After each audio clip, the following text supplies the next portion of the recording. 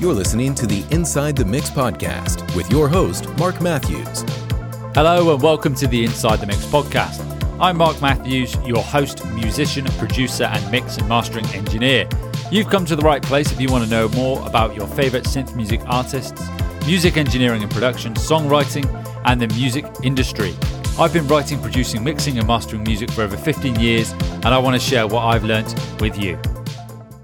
Hello, folks, and welcome back to the Inside the Mix podcast. If you are a returning listener, a big welcome back as always. And if you are new to the podcast, make sure you hit that follow button on your podcast player of choice. And also, if you're watching this on YouTube, hit that subscribe button and also the notification bell so you know when we go live and a new episode drops. So in this episode, we are venturing into the archives of the Inside the Mix podcast, and we are returning to the most popular, the most downloaded episode of 2021, which was the first episode of the podcast, my interview with Zach Vortex from Bristol. So if you're unfamiliar with Zach Vortex, as I mentioned there, he is based in Bristol, that's in the UK, and he's a synthwave and synth pop artist.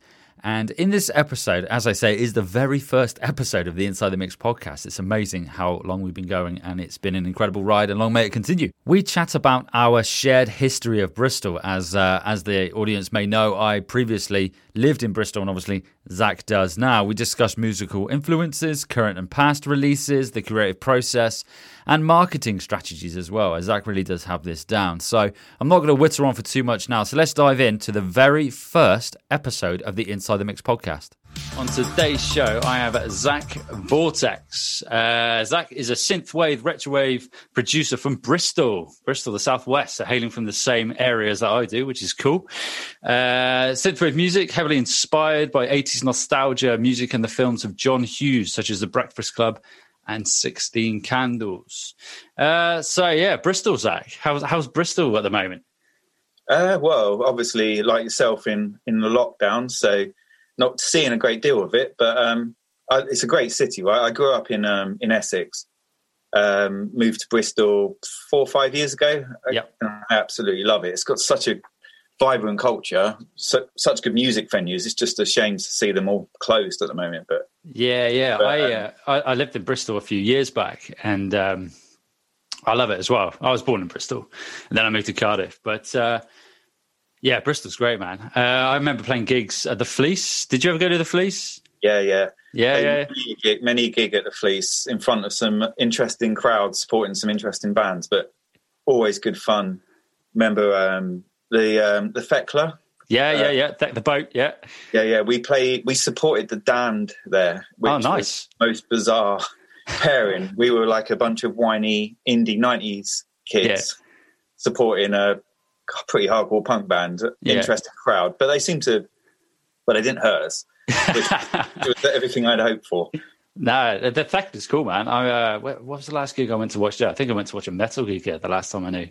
I think it's just before we went into lockdown last year. But yeah, the Thekla was cool. And the Fleece, that's still going, isn't it? Yeah, love the Fleece. Saw M83 there a little while ago. Space, if you remember your 90s indie, which I do. Space. Yeah.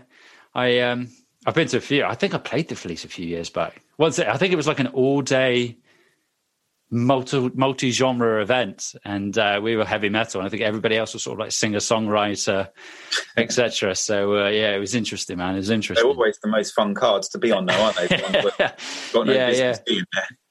I think we were the band that everybody went to the bar. I think that's probably pretty much what happened when we played. But now you've moved on to sort of synthwave. So you classify yourself as sort of synthwave, retrowave. And you released a song a couple of weeks ago, which is the single from your up-and-coming album? Yeah, absolutely. So I released an album fairly recently, sort of mid-last year. And didn't think... I've only been doing retrowave, synthwave for a little while. I came late to it, but I've always been in bands playing synth music. Yeah. So I sort of came late to synthwave, retrowave. But I did record an album, and it ended up doing really, really well. I was like genuinely very surprised and very flattered, and appreciate everyone who went out and bought it. It sold out twice in days, which was totally unexpected. So whilst I was recording that one, I was writing another one. So although they've come out quite close to each other, there's a new album coming out sort of start of April, which I think is bigger and better than the last one. And I'm really pleased with how it sounds. It's just, I've sent it away to get professionally mastered. It's come back. It sounds pretty good. I'm pretty happy with what the product. Nice, man. So the album you released first off, that was released, did I say, was it released last year? Was it like last November? Yeah, around October, November, Neon Horizon, yeah. But yeah, so they were tracks that I had written over the year, sort of consolidated into an album, whereas what I like about the next album, City Nights, is it's an album that I wrote to be an album. Right. So I feel like it feels like when you listen to it, I'm hoping people will find, or at least feel what I feel, which is that it feels like one piece of work that was meant to be in that order, and the way it flows was written in that way. So it's very different to the last one, which I would say was more like a collection of songs that I'd accumulated over a year, whereas this one was written as one piece of music. And I think it shows it sort of blends through both sides of the cassette. So I'm really pleased with how it's come out. Nice. So when you released the first album, what sort of process did you go through for the release? Did you release it, or I saw it's on Bandcamp, isn't it? The album. It was all very, very new to me. So I sort of discovered Synthwave. I've been playing in bands, as we were just discussing, a lot around Bristol, a lot around the West Country, synth bands, but with heavy guitars.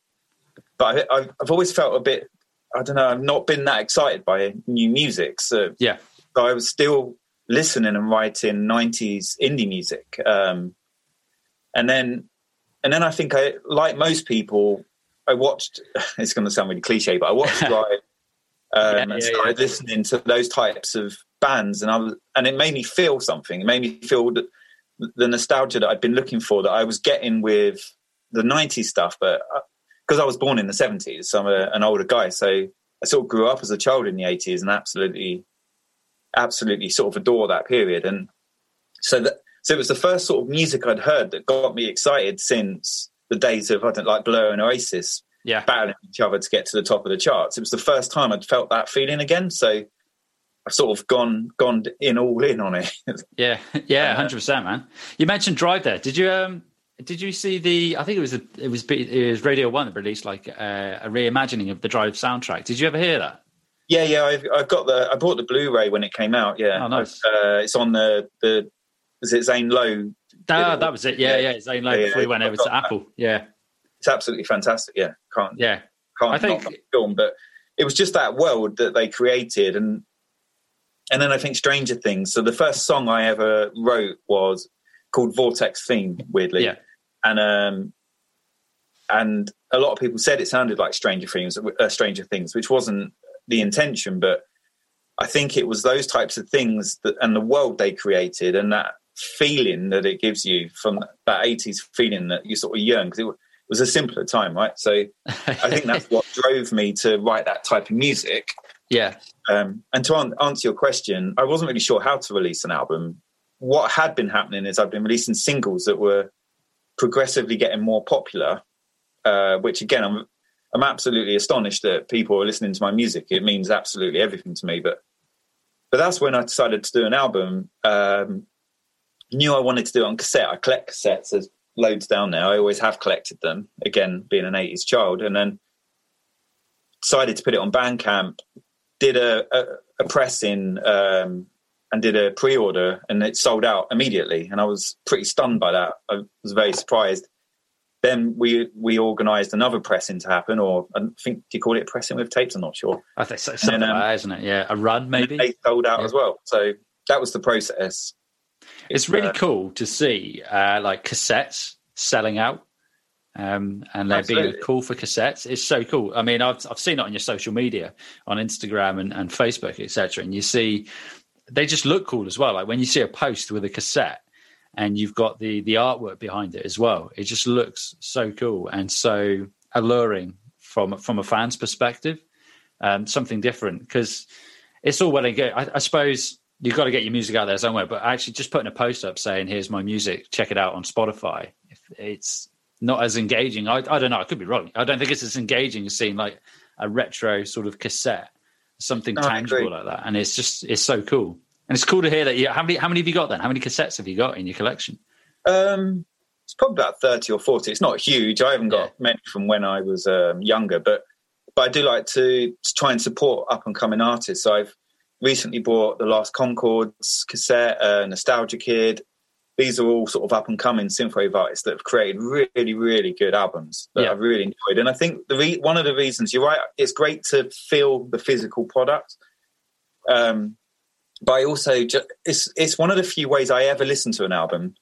I don't know if you're the same, but I find if I'm listening on Spotify, very rarely would I listen to an album start to finish. It would normally be a track here, a track there. But when I put a cassette on my Walkman or in my boombox next to me here, I'll listen to it the whole way through. And as I said, I think that's the way the artist sort of wanted you to listen to it. Yeah.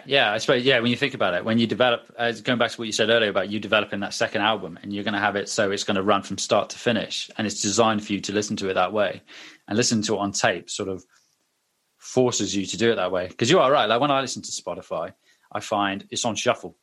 Like songs, put it on shuffle, or a playlist. If I'm trying to find new music, I'll go to a playlist, and that is just a playlist that somebody's curated of singles. So you don't get that experience. And also, do you have the inserts as well in the cassette? So, when you have when I used to get CDs and I'd read the CD insert, I can't remember if you get those with cassettes. I think you do. Yeah, not as much. I collect vinyl as well. I've got quite a big collection of vinyl down there. Nice. And obviously vinyl's a very similar experience, and vinyl's got that great sound quality that you expect. But yeah, I just like to own that physical product, and I like to help out. It's good for the artist, right? It's helping them out in what is a very difficult time for musicians to make a living. So 100%. Anything I can do to help musicians out, I'm going to do it. Yeah, that's cool, man. It's something like putting this podcast together is sort of a new venture for me in itself, and it's speaking to sort of independent artists is what I want to do, and just not saying I have a massive reach by any stretch, but being able to just help get the word out there. And also I think as well, just by chatting to other artists and starting that network, because I think like you, I don't know, I came into sort of like the synth, actually creating synth music probably about a year and a half ago. And I hadn't realized that the community that is out there, when you go onto things like Facebook, Instagram, all these other sort of rabbit holes that you can go down, and it's huge. There's so many artists out there in this particular genre, which is really, really cool. We'll be right back. Attention synth pop producers. Do you feel like your amazing tracks are whispering in the vast musical ocean? Are you trapped in the music production purgatory? Your songs are hidden gems, and it's time the world discovered your talent. Join me at the Inside the Mix podcast. Let's turn your passion into profit. Plug the holes in your production and breathe life into your music. Click the link in the episode description or visit synthmusicmastering.com/podcast to book a free producer potential discovery call. Break free from music production purgatory and let's blaze trails together, folks. But you're right. But everyone I've spoken to, and I speak to a lot of people now, everyone's been really friendly. Everyone's been supportive. Yeah. I've not found any issues with people accepting new musicians and accepting new synthwave artists at all so far. So I totally agree, man. I totally agree.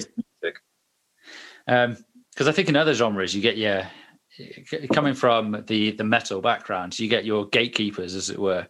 So it's very much, I suppose, synth music is quite the same, because you've got all the subgenres that lie underneath it. You've got your synth music, and then there's synthwave, retrowave, darkwave, and everything else in between. But it's really cool to not have that sort of gatekeeper experience. Everyone's just really accepting of new artists and willing to offer that feedback and help, and share best practice, which is really, really cool. Absolutely. I've spent a lot of time on different Reddits or Facebook forums asking for production tips, and everyone's just been so welcoming and helpful and teaching you how to do this with compression and do this with gated reverb or whatever it might be. But everyone's just happy to help, which is just, as I say, I like the scene as much as I like the music. I like the people. Yeah, 100%, man. So going back to like influences, what you mentioned earlier, you touched on Stranger Things, and I think for me as well, like when I've always been a massive. I was born in the 80s, so I only really experienced. I was young in the 80s, but it's always something that I've been really fond of. Is the look and the feel and the character of the 80s. So when I saw like you, when I saw Stranger Things, it sort of set me off on that pathways to thinking, actually, I want to start creating music. I was kind of inspired by the Duffer Brothers, and it's basically the intro theme for Stranger Things. And I'm thinking, I've been down the heavy metal route. I've done all that. I've been in a band for a number of years, and I thought, actually, I'll just bring it in house and do all the production myself. Where did you what is your production background? Is it sort of like self-taught? How long have you been in the production sort of game? Well, I played, so without giving my age away, I'm in my 40s, and I played my first ever gig when I was 14. I remember it really clearly because we had to lie to get into the venue. Nice. And it was in this pretty rough pub in Clacton-on-Sea. We had a handful of Sex Pistol covers that we'd learned because there's only 3 chords and it was about what we could do, but it didn't matter at the time. It was so much fun. And then I've been in bands pretty much ever since then, up until recently. And then when I was moved to Bristol, I was in a band called The Citizens, and we played a lot around the area, and we did get a small sort of publishing deal when we recorded an album through that. But so I wasn't really into production as such. I was a songwriter and a musician, but was really fascinated with the production side of things, and then sort of moved into production from there. Yeah. So like foremost, I'm probably, I would say, a guitarist more than I am a producer or a pianist. But yeah, they're all things that I find extremely exciting that I'm trying to learn. The production side of things is just one of them things that I don't think you ever master, right? Like every day I learn something new. I was listening to your stuff earlier, and it sounds absolutely fantastic. And thanks, buddy. And so I don't think you ever master it. I think you always learn, and it's always changing. But that's for me the bit that's exciting. I do try and include guitars into my songs where I can, but they have a real 80s sound to them. I'm pretty particular about making sure the guitars are absolutely swamped with chorus and reverb, and get that sound that I want. So I'd probably describe the new album. What I'd like to think of it is if you sort of took FM 84, Time Cop 1983, and maybe the Midnight, and mixed them all up. That's sort of what I think it sounds like to me. And I'm not trying to. I had this conversation with someone yesterday. I'm not trying to take synthwave in a new direction. I'm not trying to revolutionize anything. I just making music that I like to listen to, and as a result, I hope other people will enjoy listening to what I make. And so far, some people seem to. So I'm really pleased about that. I have to agree. I think you're definitely right. I think making music that you enjoy and you want to listen to, because I think there have been times where I've listened to stuff thinking, actually, I'm going to have a go at making that, but I'll have a go at making it, but it's not necessarily what I want to enjoy making. And sort of like making synth and just playing around with digital synths. Unfortunately, I'm not privy to any sort of analog hardware. One day, hopefully, but just playing around and making those, and then that sound design and something new, and creating something that you enjoy. And like you say, if people enjoy it off the back of that, then fantastic. I think it's definitely the way to go when it comes to creativity. Definitely. And I don't. Yeah, exactly. I totally agree. And I don't have a style for writing songs at all. I watched an interview recently of Noel Gallagher. And he was saying that sometimes some of his best songs are written whilst watching something on TV, strumming his guitar. And so many songs off the last album were written on a guitar whilst doing something else, thinking, that might work as a synth riff, and then working it out on the synth. Yeah.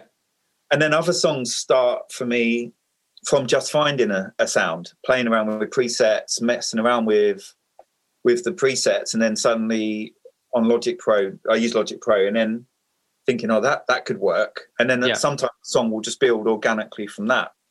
So that I don't have, from a sort of creative aspect, I don't really have a way I do it. Every song comes out different. Sometimes I'll sit down and go, I want to write a song in this style, and it happens. And other times nothing comes. And that was the same in a band. The amount of times we said, oh, we're going to jam a new song tonight, and nothing came. And then the next week, 3 or 4 ideas would come. So there is no set way for me in the way I write my music. That's cool, man. So you mentioned that you use Logic Pro. Have you always used Logic Pro? Have you used any other DAWs at all? No, not at all. No, I've only ever used Logic Pro. I think as I've learned, I feel like fairly comfortable with it. I don't think I'll bother venturing outside of that. They're quite complex things. Yeah, I would agree. I use Logic Pro myself. Previously, when I was recording sort of actual artists, I'd use Pro Tools. But I just find Logic is, in terms of its intuitive, it's intuitive, and it's just easy to use. Like the writing process, isn't it? You can come up with something pretty quick, I find, and the MIDI aspect of it is quite powerful. And now you've got, I think there's the recent update now where you can actually use the clip update, which I haven't properly looked at yet, to be fair. But what I find is with technology, I don't know if you find it as well, there are so many, you've got Logic, you've got your DAW, and then you've got a wealth of plugins. Like there are plugins everywhere. Do you have like a stock, do you have go-to plugins that you use in your production? Yeah, I do. There's a few. So I'm going to try and remember their names. I think for my guitars, I think it's called Bias 2. Okay. I think I did that right. I should have made a note of this. That's a fantastic piece of software. What's beautiful about that is it allows people to upload their sound designs, and you can download. So it's been that's an absolutely fantastic piece of VST. I couldn't recommend that enough for anyone who wants to record guitars. Sometimes, as you can see, I've got an orange amp down there. Sometimes I will mic up the amp, but some of these sort of presets that people have uploaded are so good that I will just plug straight into Logic Pro and use that. Yeah. So Bias 2 for guitars, Serum mostly for synths. And then is it Tau as well? I use is that TAL? Tal. Yeah, I know the one. Yeah, and I use that as well. I'm not a master of synths. I normally start, like probably a lot of people do, with a preset and then adjust that to work how I want it. On my new album, there's a covers of an Eagles song called Journey of the Sorcerer. Yeah. And that whole idea came from a preset in that Tal, Tal, I think I'm saying it right. that made me just think of that song, which is why I did that cover. So that's sort of my process for picking the sounds and the sort of plugins that I want to use. I'll find something that sounds close to what I had in my mind and then tweak it until it sounds exactly as I imagined it would, if that makes sense. Yeah, it does. Going off on a slight tangent there, you mentioned the Eagles. And an Eagles cover. There was I was listening to your tracks on Bandcamp yesterday, and there was another song. Oh, I wish I made a note of it now. I cannot remember it. But at the beginning, it kind of reminded me a bit of what's the Eagles track? Oh, I can't even remember the name of the Eagles song. That's going to really bug me. Really, really bug me. But it was in the beginning. No, it's gone. That's really bugged me now. It's hard. Yeah, and you're probably right. Yeah. That's when my dad was alive.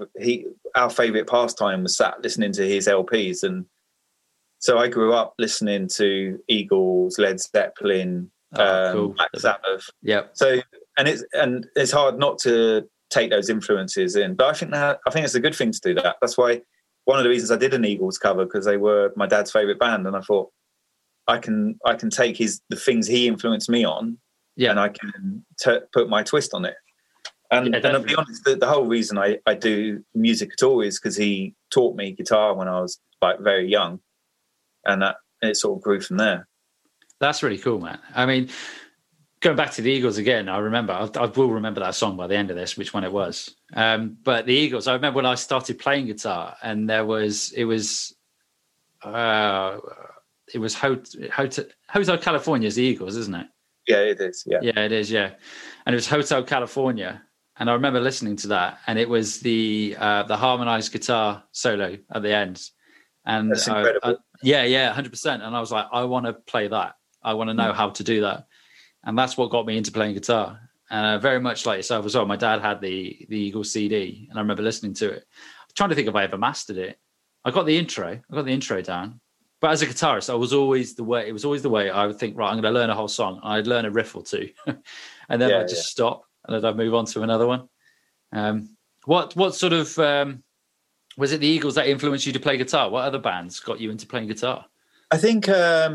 So the first concert I think I ever went to was Jethro Tull. Ah, cool. When I was about 6 or 7, maybe. Yeah.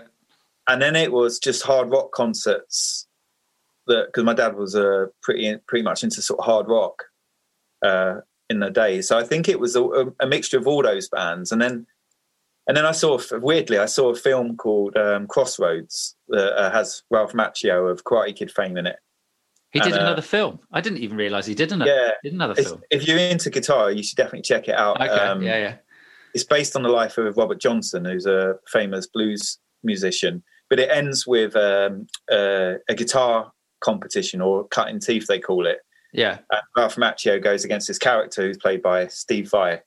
And it was that dual guitar that was the thing where I remember saying to my dad, "Oh, Dad, I want to do this." So he said, "Okay, son, I'll get you a guitar." But we were pretty poor growing up where we grew up in Essex, and he bought me an acoustic. And I was like, that's not quite going to do what I had in mind. I don't think I'm going to play many Steve Vai songs on this. Yeah. But, I think I did the same. I think when I wanted to play guitar, I think I got £30. It might be for Christmas or a birthday or something. So I went to Argos and I bought a nylon strung acoustic guitar, thinking I was going to play the Eagles. And I think I was self-taught. I was self-taught playing guitar until I was about 20. Then I went into a recording studio, went to record an album, realised my technique was absolutely atrocious. And I just hit and bum notes and stuff all the time. And it made me realise I need to take lessons. So I basically then found a guitar tutor who basically had to reconstruct my technique, which was hard work when you've got all that muscle memory ingrained in you, and then going back to it. But going back to Robert Johnson, you mentioned Robert Johnson then. Is that it? I can vaguely remember the story. Is that he's a blues guitarist? Is that the one where does he sell his soul for the devil? Yeah, that's the legend, isn't it? Yeah. And that's what the film Crossroads is about. It's about, I think the concept is there's a missing Robert Johnson song. They go on this mission to find it. Yeah. But it's all about selling your soul to get better at the guitar or whatever it is you want to do. So yeah, that was Robert Johnson. Yeah, and that's basically the plot of the film. I'm still amazed that Ralph Macchio did another film. I'm gonna have to look him up on IMDb and see how many he's done. Have you seen going off on a total tangent now? Do you follow Karate Kid and Cobra Kai? Have you seen that on Netflix? Yeah. Oh, I love Cobra Kai. Just finished season 3. I won't say anything for any spoilers, but yeah. I couldn't watch that. Me and my eldest, I've got a 16-year-old son. We watched that in 2 nights. Yeah. What, from 1 to 3 or just season 3? Season 3, but we just binged. I think it was 10 episodes in 2 nights. They really captured karate. They did it really respectfully and really captured the original feel of Karate Kid for me. Yeah. And that feel of that 80s feel. They did that exceptionally well, which makes watching it just a real joy, because often when you hear about these things you think, oh god, please don't do this. Yeah, it's going to be a disaster, but that couldn't have been better, I don't think. Yeah, I totally agree. But I think I heard a rumor that they were going to do a remake of Top Gun, or it's going to be Top Gun 2. And then I'm a big fan of Top Gun, and I was scared, much like you, my head in my hands thinking, oh no, don't just leave it where it lies. But I think Cobra Kai is fantastic. Yeah, they've done such a service to it. And now when I go back and watch Karate Kid, I watched Karate Kid 1 the other day, and I just watch it with a totally different perspective now. So it's sort of like seeing it from Johnny Lawrence's point of view. It's so good. But yeah, I won't give anything away. No spoilers. No. And that one of my favourite films ever is Big Trouble in Little China. Oh yeah, yeah. I heard somewhere the other day they're going to remake that with The Rock, and it's like not my watch. It's not happening. No, that cannot happen. Because why would you do it? I don't understand why you would do that. Why you just wouldn't let Sleeping Dogs lie, man? Why you would go in there and try and recreate it? And why would they cast The Rock? Well, I suppose he's the everything. I suppose, but yeah, find something he's not in at the moment, isn't it? It's a case of that, really. Yeah. So go back to your music. So I was listening to the first album yesterday, and like picking it. I think the two standout tracks for me when I was listening to it, I made a note of them here, were Le Broc and Strange Times. So Le Broc is Weird Science, right? Kelly LeBrock, yeah.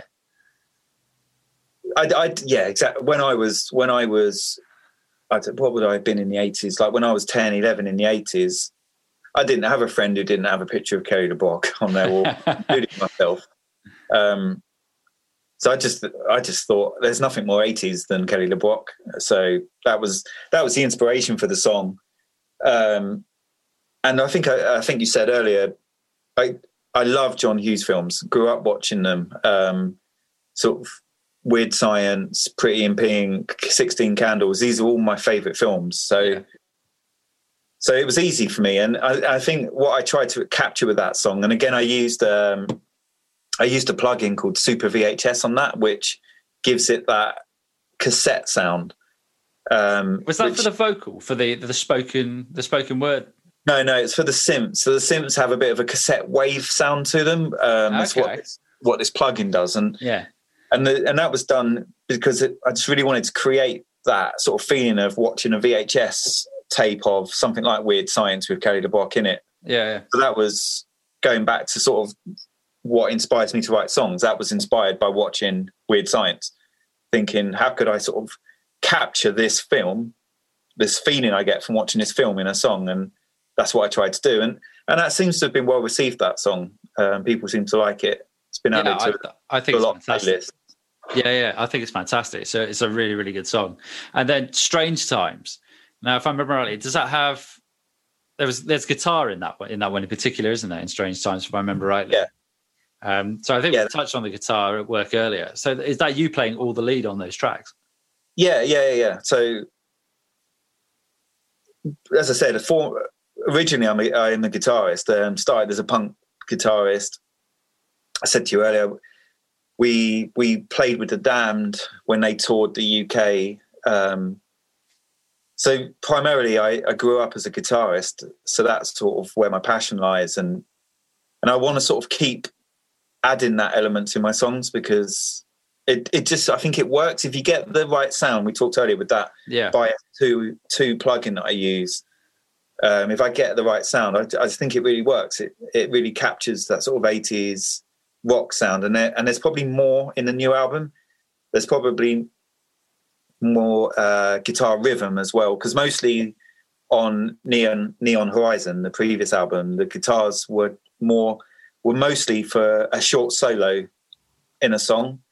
There's more rhythm guitar in the new album, which I think really works with the synths and everything else. So, but cool. That's me playing the guitar. Yeah, that's cool. So you're trying to incorporate more rhythm guitar into it now, because I've been trying to do that myself in my own productions, and I'm still trying to find that perfect sound for rhythm guitar to sort of blend in with the synths, etc. And it's I don't know. I think a lot of producers, a lot of artists are perfectionists and constantly tweaking sounds, and it's a case of knowing when to stop. But it's cool to hear that you can be bringing in that sort of that crossover into actual rhythm guitar as well. It'd be really, really good to hear. You haven't been tempted to sort of outsource any saxophone or anything like that? I had not on this album. I haven't, but I have a song that I did with a really talented guy, Jamie Leeson, his name is, and he played sax on that, and it came out really, really nice. So it's definitely something I would do again. The saxophone definitely works for that 80s sound. Oh, totally, yeah. There are some synth sax on the new album. Yeah. I use it sparingly because I don't want to try and pretend it's a real sax, because I think you can tell with brass instruments that it isn't. Yeah. So, but I do use it sparingly, absolutely swamped in reverb again. But yeah, so I have worked with a saxophone player, and it's definitely something I will do again. Yeah. I think for me as well, it's something I'd like to approach at some point. I don't know when I would do it. It's finding a saxophone player as well. I've never been in a situation where I've needed to find one, so I don't know how hard they are to come by. I know, for example, drummers are ridiculously hard to find. Yet I don't know how easy it would be to find a saxophone player. But no, I totally agree. I think it's that sound of the 80s, and you hear it now. I don't know. Do you hear it creeping into modern music? I think it is more and more. Certainly the synth wave and synth music and that synth aesthetic sound is certainly creeping into pop music, particularly the latter end of that last year. Probably more so this year as well. So it'll be interesting to see how that plays out, I think, and the introduction of yeah, you're probably right. I'll be honest, I haven't listened to anything new for a very long time. And I think that's why Synthwave grabbed me, because I was desperate to find something new. I even my children are listening to Ian Brown, Stone Roses. There's not a lot of pop music, like new pop music in the house, but since discovering Synthwave, it's I think the reason I'm as passionate as I am about it, or retro wave, or whatever you call it, I don't get too involved in the naming of it, but whatever it's called, it's exciting to me, because it is new music being made by new artists that I really, really get a feeling from, which hadn't happened to me with I think modern pop for quite a while. Yeah, I did enjoy the new wave metal period.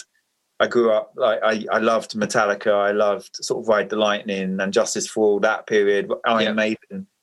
Really didn't like. I found it difficult to associate with metal music, sort of that sort of Linkin Park. I'm not disrespecting these bands, but that like new metal. I struggled with metal then, and then I'm not really feeling it now either. So it's nice to have discovered a form of music that's being made by new artists that I feel so passionate about, because I did wonder if it would ever happen. Yeah. Are you? So you mentioned that your kids at the moment, so they're listening to Ian Brown's Stone Roses. Are you sort of, is the musical influence from you? Are they starting to learn instruments as well? Is that something that they're going to be pursuing, do you think?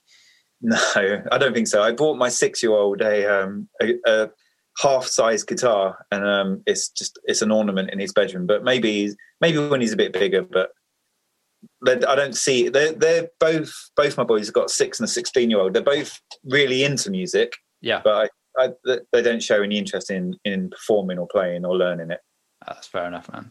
So going back to your influences then, it's actually, before I ask that question, you touched on sort of naming of synth, because I'm much like you in terms of relatively new to the scene, I guess, a year and a half in, and actually the naming of synth, because like you, I generally call it synth music. I'm still unsure what to call it, to be honest, at times. So sort of like when I'm trying to find new artists, I'm still trying to work out like what descriptors should I use to find new artists to listen to.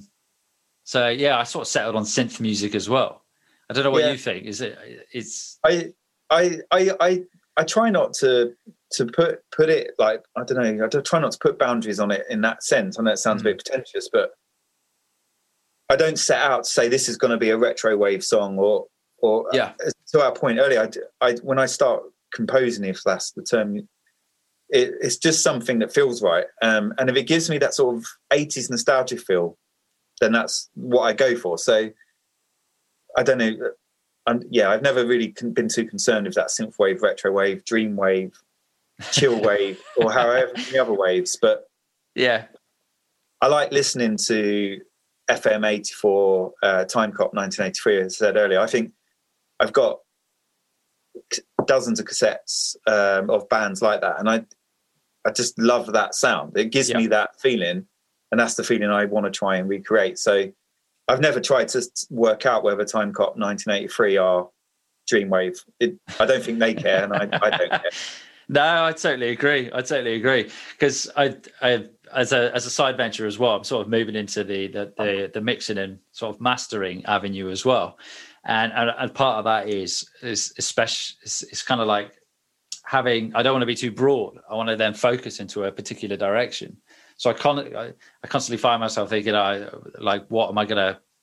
am I looking, sort of thing, and at the same time, I'm like, I don't really want to have a particular niche. I don't know. I think I'm battling against myself a lot because I'm very much like you in the case of I just want to make music that I think sounds good. And if it happens to incorporate those elements, then fantastic. If it doesn't, then it's not part of that particular scene.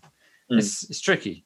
And you mentioned there the Midnight FM 84, Time Cop 83. Would you consider, in terms of sort of like the big synth artists, would those be the influences for you?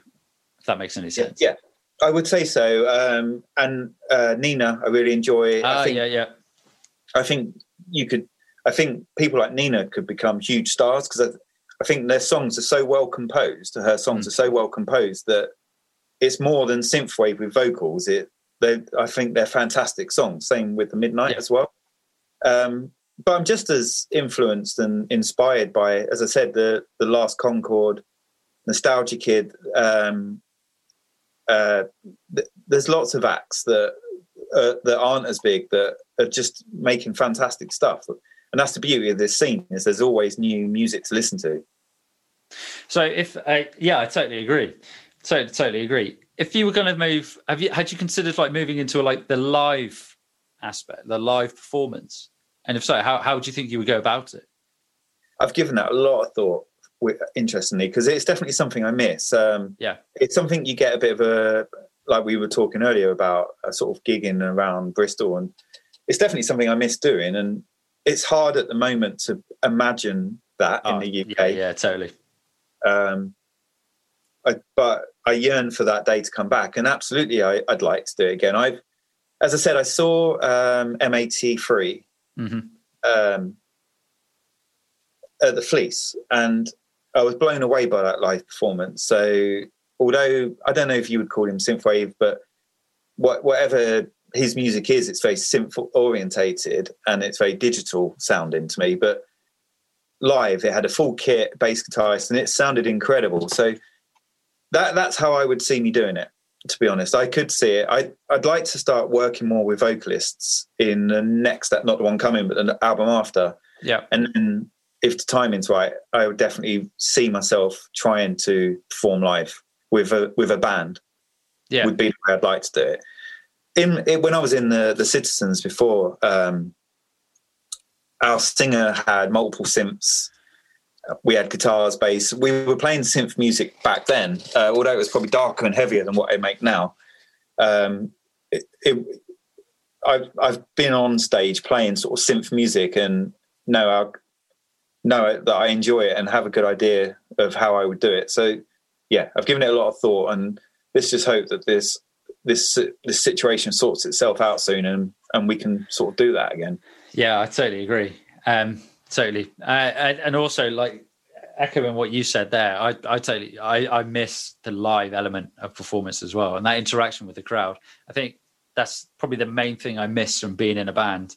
One of the reasons I stopped doing the whole band thing was it became too business orientated for me, and it took away the creative element.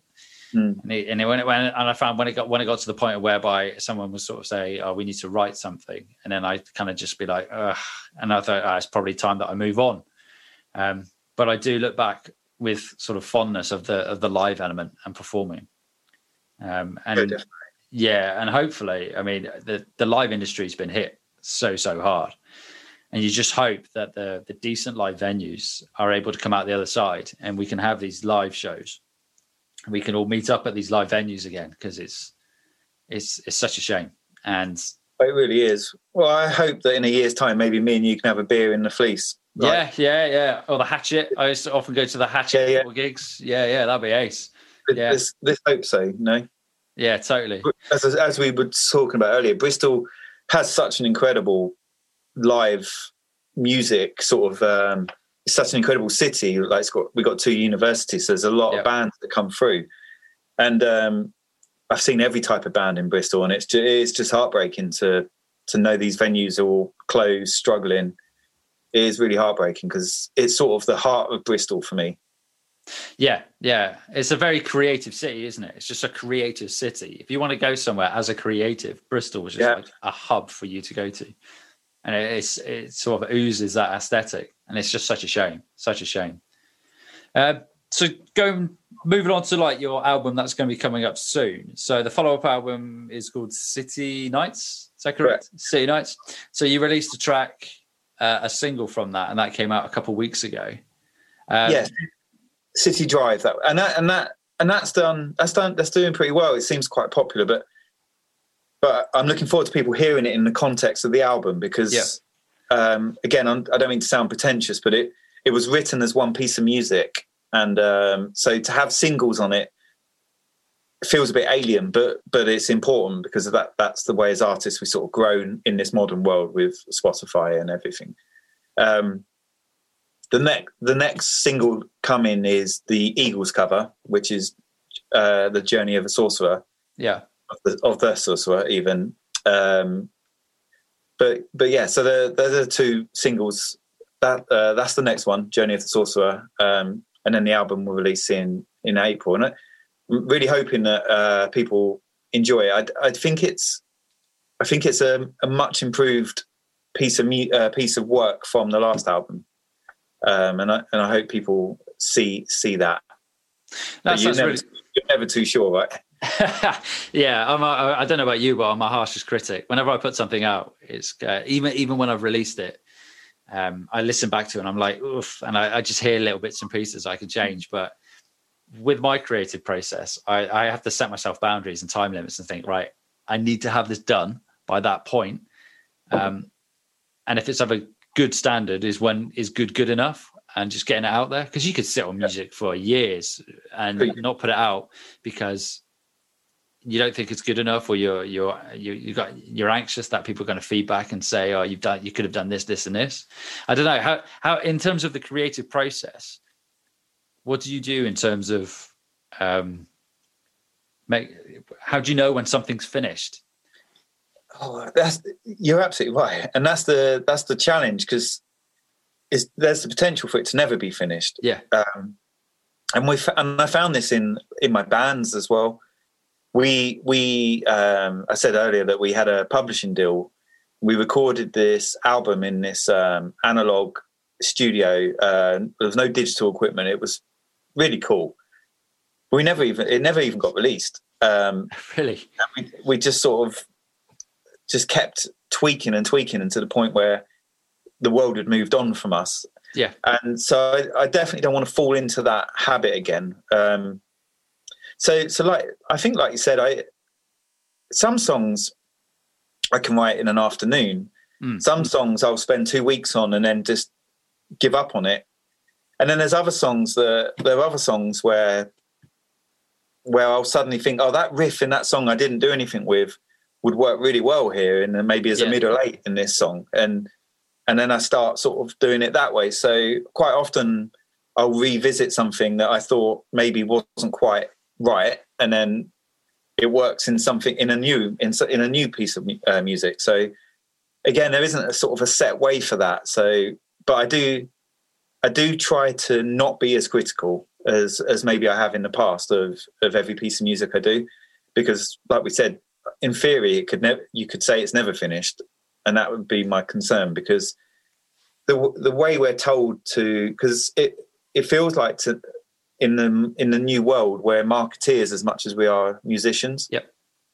And we're all aware that content is king, right? And we've all got to be putting content out all the time. And I even just hate using that word, if I'm honest. I hate using that C word, but content is king. So you are under this pressure to be releasing music every 4 weeks or so to try and keep in the Spotify algorithms and algorithms, man. Algorithms. That's all I ever hear. No matter what you go on, Spotify, Facebook, YouTube, it's getting in that algorithm. Yeah, it's so hard. And you mentioned there about content, and it is pushing out content, but there's a needle, and then you don't want that needle to move to the point whereby you're just producing content for the sake of it, just to stay in the algorithm, or it takes away from your creative process. And it's finding that boundary between the two. I find it quite difficult. No, absolutely, it is. Yeah. It is difficult, without a doubt. And the marketing part, what I've discovered, if I've discovered anything over so I only started making this music last year. Yeah. And I probably would say I've learned as much about marketing, which I shouldn't really say because my job's in marketing, my day job. Yeah. But I've learned as much about marketing as I have about music production, if I'm honest. Yeah, I totally agree. I moved on to started doing the Profiter Producer course with Brian Hood, and I listen to a podcast quite regularly with Brian Hood and Chris Graham, and it's all about the audio industry and the business side of it, and it's massive. It's huge undertaking, and there are so many facets to it, and it's all about where you can spend your time wisely, and it's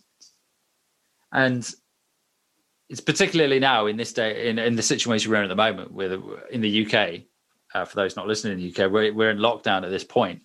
So the only really way we can reach out to people is digitally. And there is so much noise that you have to break through. And it's being able to do that is hard. But on the flip side of that, for example, your first album that you had, the fact that you were able to sell it out on a first album is fantastic. You hope that the second one would then do the same. Well, I hope so, and I think you're absolutely right. But I think if I could give any advice to anyone watching this now, and I've worked with a lot of other artists, and I've helped people with their marketing, is don't try and take any shortcuts with it. Don't try and there is no sort of, I'm not sure what the right term, silver bullet. There's no silver bullet that says that you can't go and buy a placement in a playlist that's going to make you famous. There isn't anything like that. It doesn't exist. You've got to, my advice to anyone watching now will be just do it slow and steadily. Yep. Keep releasing music you're proud of and market it in a genuine way, which is what I try and do. I try and talk to people as I would talk to anybody. Yeah, and I think it shows, which is, and it's really good. And that would be my advice to anybody. It's not going to happen overnight. It's got to be done slow and steady. And that's what I would probably, going back to my point earlier, from the marketing perspective, that's probably what I learned the most of in 2020, other than how to teach adjectives to my son, which I was doing last week. But it's that organic growth. And just taking it like one step at a time. You're not gonna release. Well, some people might, but very rarely are you going to release a song and it's just going to take off. Like it can happen, but it's not common. Yeah. So don't go into it with that mindset. And I think as long as you're obviously producing good music, people want to listen to. That's the key. Then I think you'll be okay. Yeah, I totally agree. I think slow and steady wins the race. In a way. Yeah, and it's not to be put off. If you release a song and it only gets a mild bit of interest. It's just to keep putting out good music, and it will gradually build over time. One quick question: you mentioned then about Spotify playlists. Now, I find when I'm on the internet and it's browsing through Facebook, etc., and Instagram, now I've started to put out music. I get more and more interaction. I get more and more messages from Spotify playlisters or curators, inverted commas. What from a marketer's it's be interesting now. From a marketer's perspective, what are your thoughts on those? The ones basically that pay to go onto a playlist. Do you think there's something that's viable? Is it worth doing? Not in my opinion. I would, as we would say in Essex, I would personally give them a swerve. And there's a few reasons why I say that. So one of the places I get most of my streams from is my Spotify radio. And the way you get a Spotify artist radio is by having Spotify use an algorithm like everyone does, but they use an algorithm to see what other types of artists the people that listen to your songs like, and vice versa. So when you see an artist who's got, I don't know, like 20,000 plays on a song with no radio, it leads you to believe they've probably maybe paid for playlist placement in a genre that's not quite right for their music and so on. So my advice would be to not go near those types of marketeers, because like I said, there isn't any shortcuts. And I believe it will hurt you in the long run. I don't know if you've heard, but that Spotify have apparently removed nearly 1 million songs at the start of this year. I have. I hadn't heard that they'd done that, but I had heard that artists and songs had been removed for that reason that you just mentioned. I hadn't realised they'd done a massive cull at the beginning of the year. They would, and there are rumours that that's not the last cull they'll do. Really? So, interesting. So my advice would be, so the reason they've done it, because they sent out an email to people, and it is that they believe that people have paid for plays. So that would, going back to my earlier point, that would be my advice 100%, is if you are going to work with a marketing company that guarantee you playlist placing, be 100% sure it's organic and that it's real and that they're not bots, because it will hurt you in the long run. I do. I totally agree. I remember, this is probably about 10 years ago now, when I was in the band, and we had a YouTube channel, and we had an influx of views, and there was a strategic way that you could get an increase in views on YouTube, but it wasn't anything. It's not like now I see it from a marketing perspective, in terms of I can retarget and use that information that I get through Facebook, etc., to then target ads if I need to use them for whatever reason. But way back when, it was a numbers game. And I think a lot of the time you can be, as an artist, a creative in general, not just music, you can focus too much on numbers. You have to have so many followers, you have to have so many likes, you have to have so many plays. And like you said there, I think that can be detrimental in the long run. Because if you're paying for those likes and you're paying for those plays and they're not organic, they're effectively pointless. They're not going to help you in any way, shape or form. In fact, with social media, if you do have those, if you're putting an advert out and you're getting likes from all around the globe, and it's just randomers liking your page for the sake of it, when you do post something, it's not going to go out to the people that you want. You're cutting off your nose to spite your face. And you're exactly right. And those people are also not going to be the ones that will buy your album when you're releasing an album, and they're not going to be anywhere to be seen. So you're exactly right. Yeah. I've just realised now we're almost an hour in, so we'll probably wrap it up in a bit. Next question I was going to ask you is key dates for your releases coming up. What are the key dates?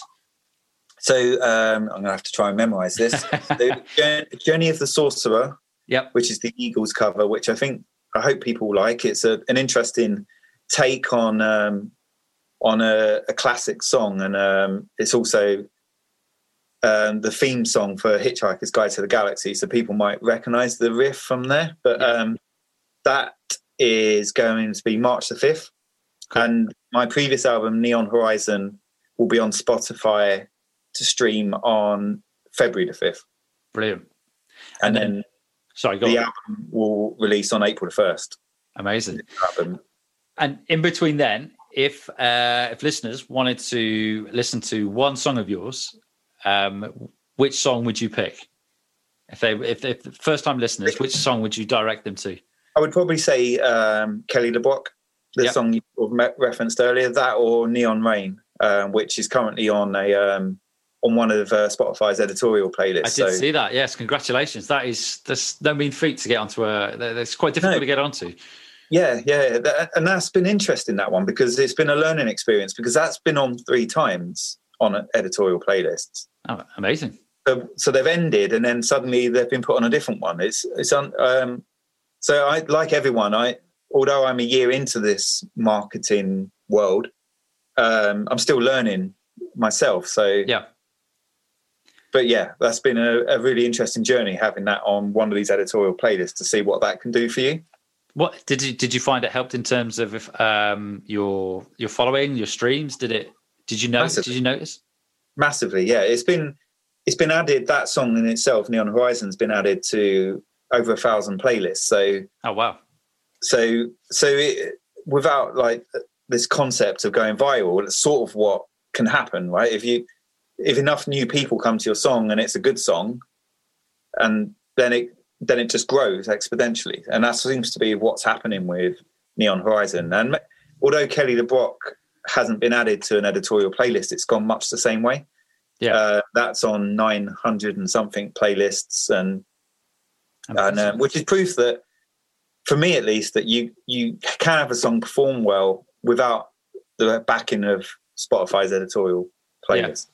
No, that's really good, man. Congratulations. I mean, like you say, being a year in to the actual production side of things and releasing your own music, it's a really good start. And you can only imagine 2021 releasing a new album, it's going to get even better.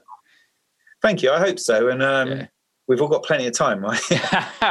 Yeah. I find that. We went out and did our family exercise earlier today, and that's our sort of our time out the house for the day. So I find that I went out for a run. I started running again this year. So I went out yesterday, and then that was it. And I was inside for the rest of the day. There's not much more you can do. I long for the day when I can get out and actually do things.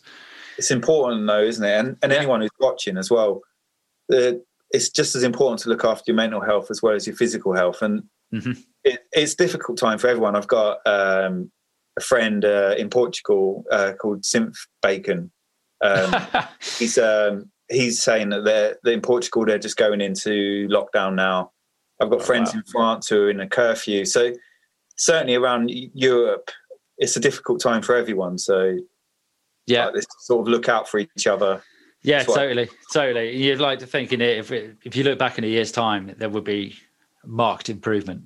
I love that name though, Synth Bacon. That's amazing. I'm going to make a note of that, and I'm going to go check out. It was Portugal, right? Yeah, it's from Portugal. Synth Bacon. I'm totally going to look. Has he got songs released as well, or she? No, I don't think so. But the big Synthwave vinyl collector. Oh, okay. I'll go check him out though. That's such a good name. What I'll do is, for those listening, I will drop links in the description for your Instagram. I don't know if you want to shout it out now. Your Instagram handle, if I remember it. Can't remember. If not, that's all right. Yeah, Sac Vortex Music. But those 3 words are in it. In some order or another, something like that. Zach Vortex movie. I'll put the handle in the description below, and if you want to check mine out as well, it's at Mark Matthews Producer as well. But yeah, man, thanks for your time today. It's been great actually being able to talk to you. I know we've been chatting for a while via Instagram and email. So yeah, it's really, really cool.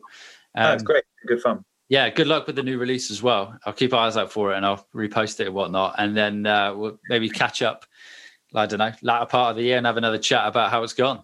Yeah, great. Maybe have a beer. Who knows? Yeah. As soon as I'm allowed out of the county of Devon. Yeah, exactly. Which is beautiful, my ad. It is a beautiful county, but I long to leave and go elsewhere. It's my favourite county, but yeah. Yeah.